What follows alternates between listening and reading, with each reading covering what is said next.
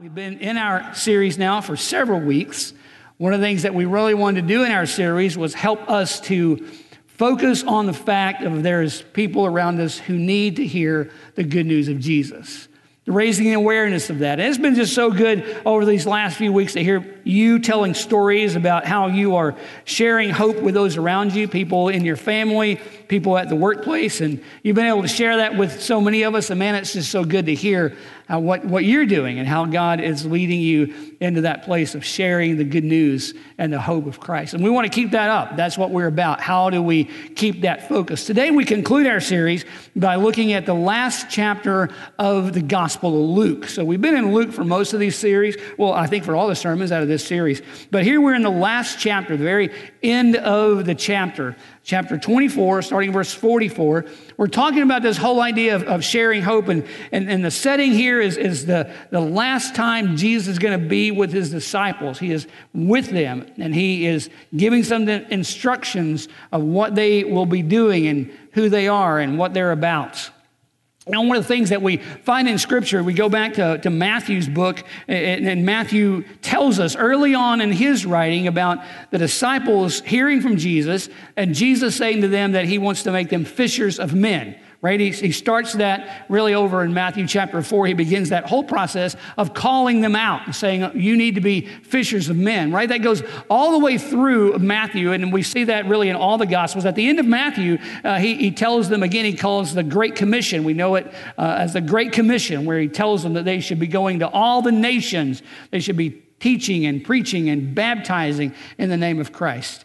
And then in Acts chapter 8, well, a lot of Acts, but really in chapter 8, Acts chapter 8, verse 4, we begin to see the dispersion of the disciples and the followers of Christ all over the nations. They're going now. They're going out to do what Christ has told them that they need to be about. Today we conclude this sermon series here in Luke chapter 24. We're going to look at this passage because in this passage it gives us some real strong affirmation of who we are and what God has done in our lives and what we should be about. So we're going to look at some of the words in this passage. We're going to try to understand it a little bit more.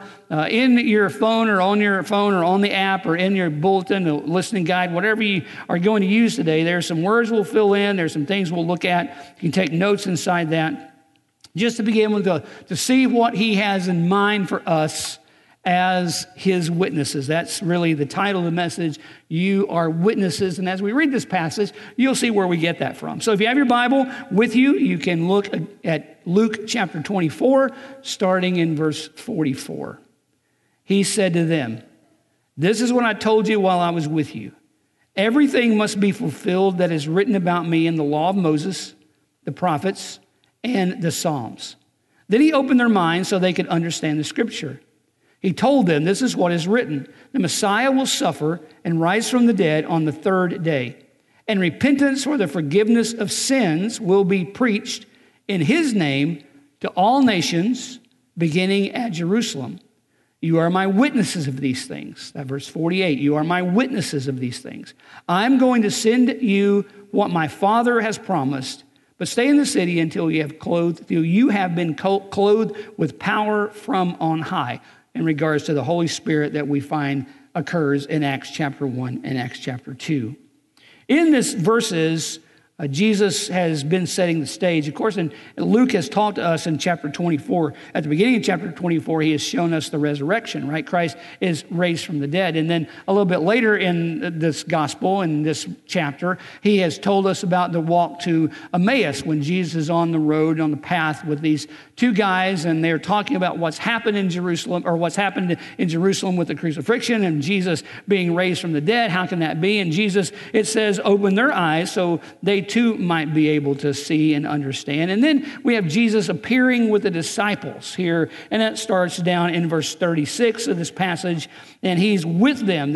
He walks into the room with them. They weren't expecting him, and he comes in. They've been talking about him.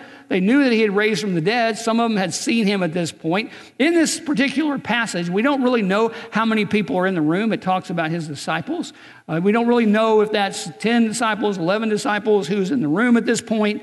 Of course, Judas has died already, and so it could be more than that. We know that when Jesus rose from the dead, up to 500 people saw him. So how many were in this upper room when he came inside? Now, it does say, it gives us some great things in this passage. The first thing that he tells us in verse 36, if you look at that, the end of verse 36, he says, "Peace be with you." That's a great point, not even part of the sermon, but it's such a good piece. Because really, when Jesus comes into our lives, what he brings is peace for us. You know, there's a lot of things that are going on in our culture, a lot of things that go on in our lives, a lot of difficult things that we go through. But man, one of the greatest things that we have to recognize that when Jesus steps into our life, as he does here in this verse, he steps into the room. He steps in with the disciples. When Jesus steps into our life, he brings peace. He always does. So when you go through problems, when you go through struggles, man, the greatest thing that shows our Christian witness is the peace that we get to talk about. The peace that we get to say, Jesus is in me. Now, I may not like what I'm going through. I may not like the health issues that I'm dealing with, or the death of a family member, or the marriage breakup, or the financial collapse. Man, nobody likes that. I mean, that's just not something that we look for. But as followers of Christ, when Jesus steps into that, he brings peace in the middle of those problems. You can always just count on it. You can always look at it. You can always know that that's what he wants to do in your life. If there are things going on and you are a follower of Christ, know that his desire is to bring peace into your life. If there's not peace into your life, you begin to say, why? God, why is there not peace in my life? And the first question you begin to examine is like, where is Jesus in my life? Because the Bible would teach us that when Jesus is in my life, there is peace. And that didn't take away the problems. That didn't take away the hurt, the anguish, any of those things. But it takes to the place where we know that the peace that he gives goes beyond our ability to understand. That's what Scripture tells us inside that. Well, I move away from the message today because our message is on you are witnesses to share hope. But really, you can't share hope, right, unless Christ has given you that peace. Because when he gives you that peace, it's so much easier to share the hope that's in Christ. So he tells them here in this passage, they get into this. Here he is in the room with them. And he says to them, first of all, he says to them, this is what I've told you while I was still with you. Everything must be fulfilled that is written about me in the law of Moses, the prophets, and the Psalm. Number one on your listening guide is attention must be given to the learning the word, to learning the word of God. Now, in this particular passage, he tells them that there's the law of Moses, there are the prophets, and there are the Psalms. So what Jesus has done in this passage, in the very first verse, he has told these in the room, who are mostly, if not all Jewish, that everything they know about the Bible, everything they know about the Bible is not the New Testament, of course, like we have, it's the Old Testament, right? So they understand the Old Testament. Jesus here says there's three big sections in the Old Testament. We just know that to be a fact. Academically, there's the law of Moses, which is the Torah, the 5 books of Moses, and they gave all the law, and all those in the room understood that that's the law. The second part of the Old Testament that they understood were the Psalms, or wisdom literature, Ecclesiastes, Song of Solomon, those things that they would see was called wisdom literature, that they could learn from that. Proverbs was a part of that, and they knew that's what the Psalms were about, right? They were going to give them encouragement, and they were going to be thankful, and they were going to hear praise inside that. And then the other part were the prophets, right? We see it in our Old Testament. The prophets come after wisdom literature. There are the major prophets because of the length of their books. The minor prophets like Hosea or Jonah, Micah, some of those are considered the minor prophets because of the length of their book. Jesus says in this passage that everything is going to be fulfilled that was in the law, that was in the prophets, that was in the Psalms or the wisdom literature. What does he mean by that? Well, he simply means this, that everything in the Old Testament was going to point to Jesus. Everything that we read in the Old Testament always points to Christ. There's nothing in the Old Testament, he would tell us in this verse. It gives us clear understanding that whether it's the law or the prophets or the Psalms, they're all going to point to him as the Messiah, as the one who has come. And so it gives us a great understanding, and we begin to learn the word. They begin to have their eyes open to the Old Testament, being able to say, it's pointing to Jesus, right? So, and for us, it's the same thing. It's pointing to Jesus. What we learn in Scripture, how we learn Scripture in our life, it's always going to point someone to Christ. That's what it's about. Maybe you have learned or have heard of something called the Roman Road. I don't know if you've ever heard of the Roman Road. I remember learning the Roman Road a long time ago, and it's just really five verses in the book of Romans. Now, we moved to the place where you didn't have to necessarily memorize them. You could also mark your New Testament, so you could call the Mark New Testament, and you could turn, for example, to Romans 3:23 that says, for all have sinned and come short of the glory of God. That's what that says, for all have sinned and come short of the glory of God. If you want to mark your New Testament, you say, at the bottom of that page, then you move to Romans chapter 6, verse 23, which simply says, for the wages of sin is death, but the gift of God is eternal life through Jesus Christ our Lord, right? That's Romans 6:23. And you can put a note to say, now turn to Romans 5:8, because in Romans 5:8 it says that while we were yet sinners, Christ demonstrated his love to us while we were yet sinners and died for us. So it gives us an understanding that we are sinners, that wages of sin is death, but the gift of God is eternal life, and then Christ demonstrated his love toward us while we were sinners. He died for us. And then we go to Romans chapter 10. In Romans chapter 10, verse 9, it says, if you confess with your hearts, believe in your mouth that Christ has been raised from the dead, you will be saved, because with the heart, belief unto righteousness, with the mouth, confession unto salvation. So it's Romans 10, 9 and 10. And Romans chapter 10, verse 13 simply says that anyone who calls upon the name of the Lord shall be saved. So 5 verses that are so easy to memorize, 5 verses that just work into our lives, so that when we memorize and learn Scripture, when we're talking to someone, see, the Bible says that the Scripture is what makes the difference, right? It's getting Scripture into people's lives so they begin to hear what Scripture is saying. So Jesus here has said, everything you have learned from me, I'm opening your mind to understand Scripture. And so that's what we have to be about. We have the New Testament. The Holy Spirit might speak into our life. There's never going to be a time when the Holy Spirit's going to speak contrary to the Word of God. It's never going to do that. Matter of fact, he's going to most likely point us to the Word of God, the Bible that we have. And so that's what he is doing in our life. So we began to say our attention is on the Word of God. And the Word of God is what makes the difference. The Word of God is what helps us. But all those things point to Jesus. All those things move us to what Christ did. Now look at the next verse when he tells us what that is about. They've written about me. He opened their mind. And the next thing we want to say is that we must allow the Spirit to give you an evangelistic burden. That's what he says in verse 46 and 47. In verse 46, he told them after this that this is what is written. The Christ will suffer and raise from the dead on the 3rd day. And repentance and forgiveness of sin will be preached in his name to all nations beginning at Jerusalem. See, inside this, what he has done here is given them an understanding of who he is and what he has done. And he is saying to them, now you have to develop a desire, that heart in us to say, how do we share faith with those around us that we work with in our families, that we're around every day, who need to know Christ, who need to know him? He tells us in this verse, as we read through it, the first thing that he begins to tell us is who he is, that he has written the Christ will suffer. Now, remember, I said that in this room are his disciples. Don't really know who they all are, but probably the vast majority, maybe all of them, are Jewish. And so when he talks about repentance, when he talks about the thing of being repentance, for them as Hebrews, it really was the understanding that actions had to change. First of all, they didn't really think that Jesus was going to come and suffer, right? I mean, that's what he starts this whole little verse with right here. He says, and this is written, the Christ will suffer. Christ was the Messiah. It's the word used for Messiah.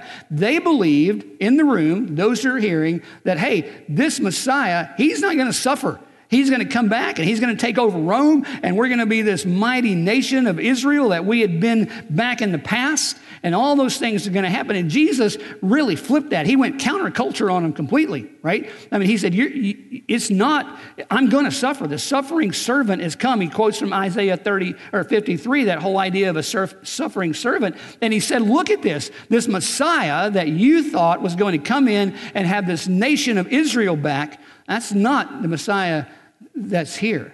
The Messiah that here is one who has suffered, who has been killed in his suffering. They would not have expected that in a million years, right? This Christ was coming back in power and glory and strength. He was not going to suffer. He was going to lead them to be a great nation. And all of a sudden, Jesus says about himself, no, he uses this word Christ here as a word for Messiah. He recognizes himself and tells them that he is the Messiah, which is completely counterculture of the guys in the room.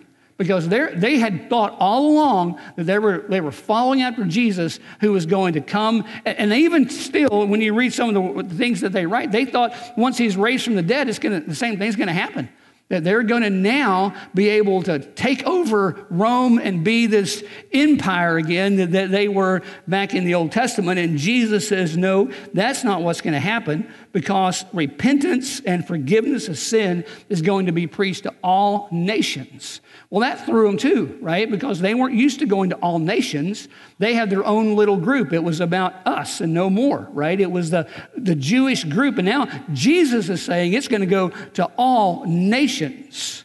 We see that really begin to happen, like I said earlier, in Acts chapter 8, verse 4, when they were scattered among the nations and the gospel began to go to the Gentiles, and even to us today are recipients of that word. So here we find Jesus saying that evangelistic heart, that heart that we have to have, that burden that upon us to share this repentance of sin, repentance, and that Hebrew mind was a change of action. Now in the Greek mind, it was a change of thinking. If the Greek person heard this, they would use that term repentance with the way you think. The Hebrew person would use that word repentance in the way you act. For us, as followers of Christ in the 21st century, it's got to be both. Because we've got to be the kind of people who go counterculture, because our culture is very different. Not that we remove ourselves from culture. We never see the disciples or Jesus, anyone removing themselves from culture. They stayed in the culture. They lived within the culture, but they spoke into the culture about the hope that is in Christ, about the repentance of change of mind and change of action that allowed them to say to other people, let me share the hope of Christ that's in my life with you. And so that evangelistic heart, burden is the word I put. How do you have a burden for somebody in your family? How do you have a burden for somebody that you work with? How do you have a burden for someone who needs Christ? Third is an authentic faith means living a consistent Christian life. Authentic faith means living a consistent Christian life. I've said already that this term repentance has to do with thinking and action, right? Let your light so shine before men that they may see your good works and glorify your Father in heaven. So it has to do with our thinking as well as our action, but living that out day by day.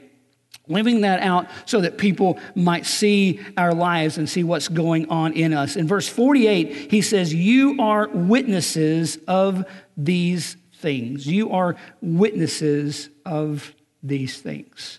I had a friend recently who went to another country, and they were crossing the border, not so much going into that other country, but actually coming back into the United States. And as we were having this conversation, they had gone on this mission project, and as we were having this conversation, he said he'd never done this before. His first time out of country, and he had come back in, and he'd been to a country where, well, it didn't matter, but he came back in the country, and he said, here's what his quote, he said, when I came back in, the customs agent kept asking me the same question in different ways. And he said, it kind of took me by surprise. You know, he asked me that question, and then he'd say a couple of things, and then a little bit later he'd ask me kind of the same question. Basically, what have you been doing? Where you been? What have you been doing over there? That kind of thing.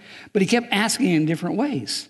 And he said, this really surprised me. Now, we had tried to coach him some on what it means to come back in country and how do you do some of that. But he said, I was just really surprised by that. And so he talked about that a little bit. And of course they do that. We know that. Why do they do that? Well, they do that to make sure your story stays consistent, right? Because if they hear you change your story or change your answer or say something different, then they're like, okay, then what's going on here, right? There's got to be consistency in the story, consistency in what you're saying. I'm not saying you make up stories, but they hear lies inside that, and they hear untruth, right?